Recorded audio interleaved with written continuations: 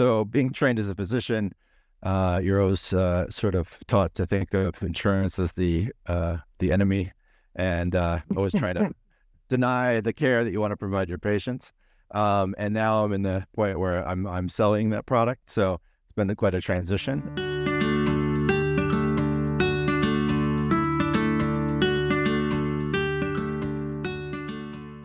Pleased today, I'm here with Daniel McChesney. He is the CEO and co-founder of TripDoctor. Welcome, Daniel. Great to be here. Thank you.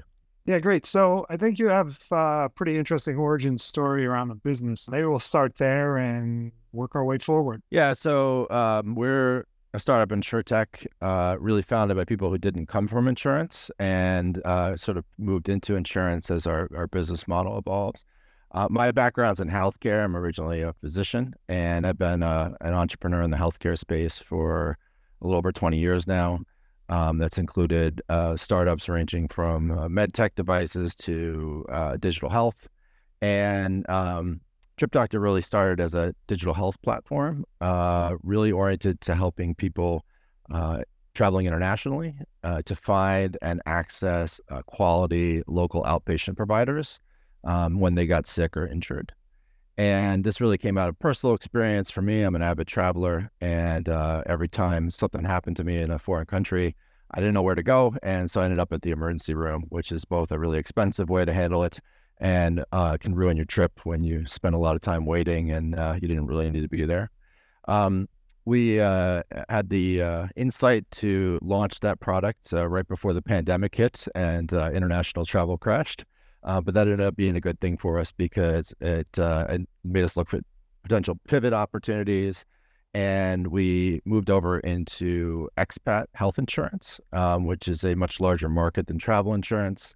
Also, much better sort of business model, higher price product, recurring revenue over multiple years. And also as a result of the pandemic, rapidly growing. So the rate of Americans moving abroad has tripled since 2020. Pandemic really helped people to realize they didn't need to be in a cramped apartment in San Francisco if they could be living on the beach in Costa Rica, making the same salary and doing the same sort of work. And so we've really taken advantage of that growing opportunity to launch our products into markets where people are moving today.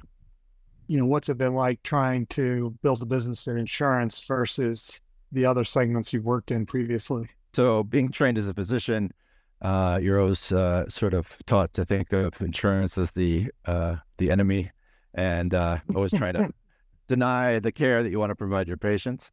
And now I'm in the point where I'm selling that product, so it's been quite a transition. My previous work in healthcare mostly focused in the U.S. and aspects of strategies with med device or pharmaceuticals have to do with how it's going to get reimbursed. So there's always an insurance component.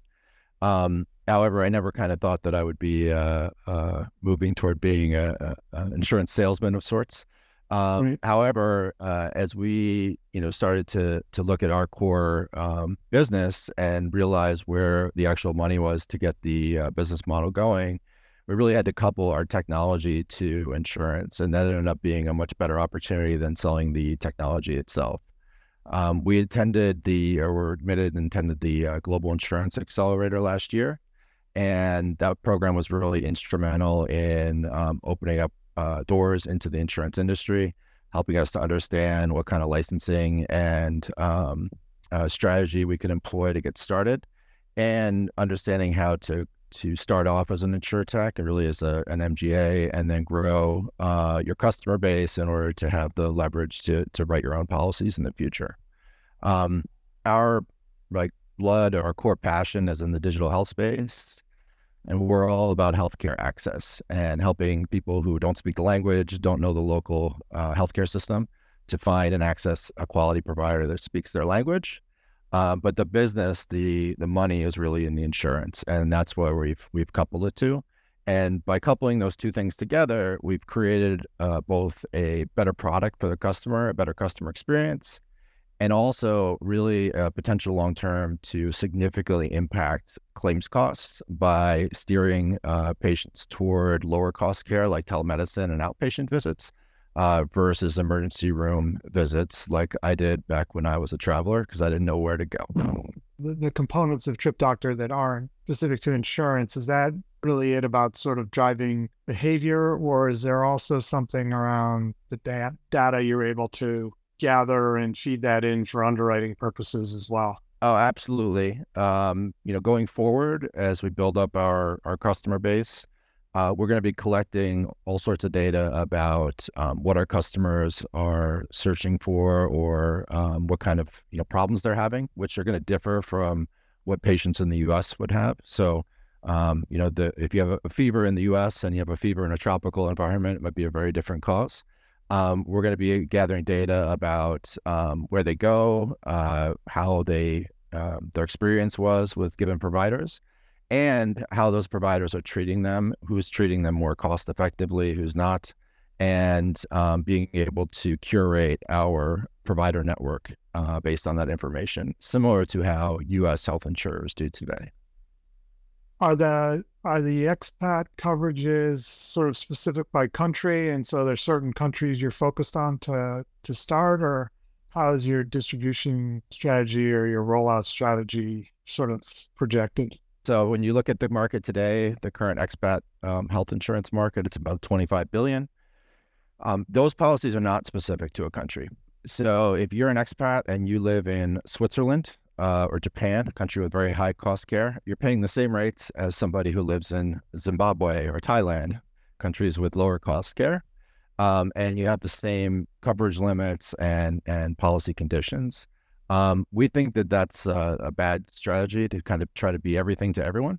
A much better strategy is to understand the expat situation in a given market, and couple that to insurance products that make sense for that market, as well as building up that provider network for that market.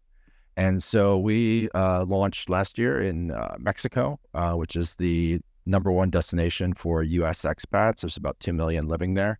And interestingly, those expats are 90% concentrated across 5 cities, with Mexico City being the largest. And so building a network across those cities, and even within those cities, the neighborhoods where expats congregate, is a much more focused approach. And then we've coupled that with insurance products that are locally issued, either already available but not marketed to expats, or we work with the insurer to modify the product slightly to be more appealing to expats. We also just launched this past February in Puerto Rico, which is actually where I live, a much smaller market. Most of the expats are actually Americans, from a definition. Maybe they're not technically expats, but certainly culturally. And a lot of affluent Americans have moved here for various tax advantages. So you have a population that's very, not very price sensitive, has expectations for healthcare access and health insurance based on the U.S. system. And they've moved to a market where the health insurance options are very lacking and healthcare access is a real problem. And so we've partnered with another carrier to launch a product here. And we are in the process now of building up our network here to service those expats as well. But the product here, very importantly, provides coverage in the United States as well. So those expats who might spend part of the year here, part of the year back in the U.S., are going to be covered in both locations. Will it all be centered around, healthcare, or are there other projects that are sort of logical to offer to expats as well? As we've started selling and interacting with our customers more, we've gotten inbound requests for other insurance types. And what's really interesting is a lot of these expats move, they're entrepreneurs themselves or gig workers. Part of the visa process in a number of countries, including Mexico, is you can expedite getting a permanent residency visa if you start a business and you have over a certain revenue threshold. In Mexico, that's $75,000, which is pretty low relatively. And they need business insurance. And they go to a local broker, and the local broker gets dollar signs in their eyes and starts telling them they need all of this, that, and the other thing. And they find out later that they're getting ripped off. And so they'd like to have, somebody who is on their side to be able to offer those insurances. Similarly, with life insurance, a number of life insurance policies in the U.S., one of the restrictions they have is they cease to pay out if you move abroad permanently, mostly because that's a risk area they haven't assessed.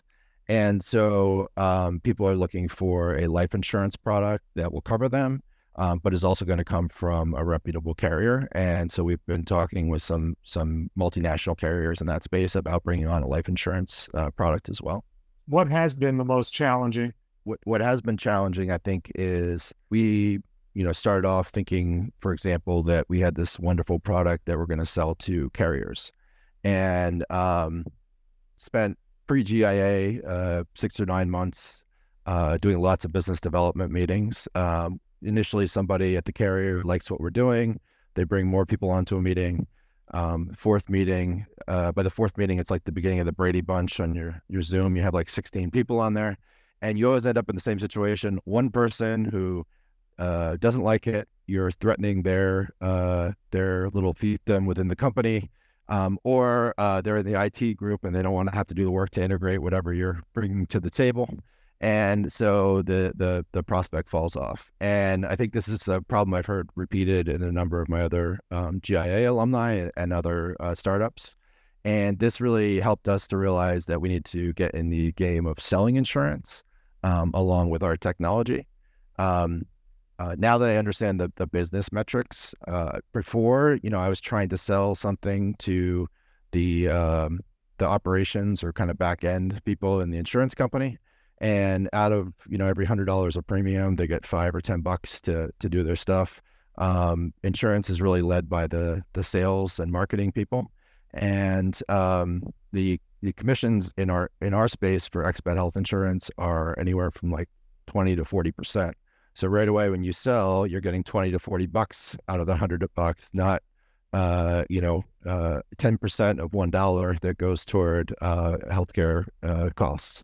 So we realized that we really need to pivot and be in that sales side, and that was really eye opening. And we would not have understood that without advice from insurance industry experts. Daniel McChesney, CEO and co-founder at TripDoctor. Thanks so much for being on. Thank you so much. It's been a real pleasure to talk to you.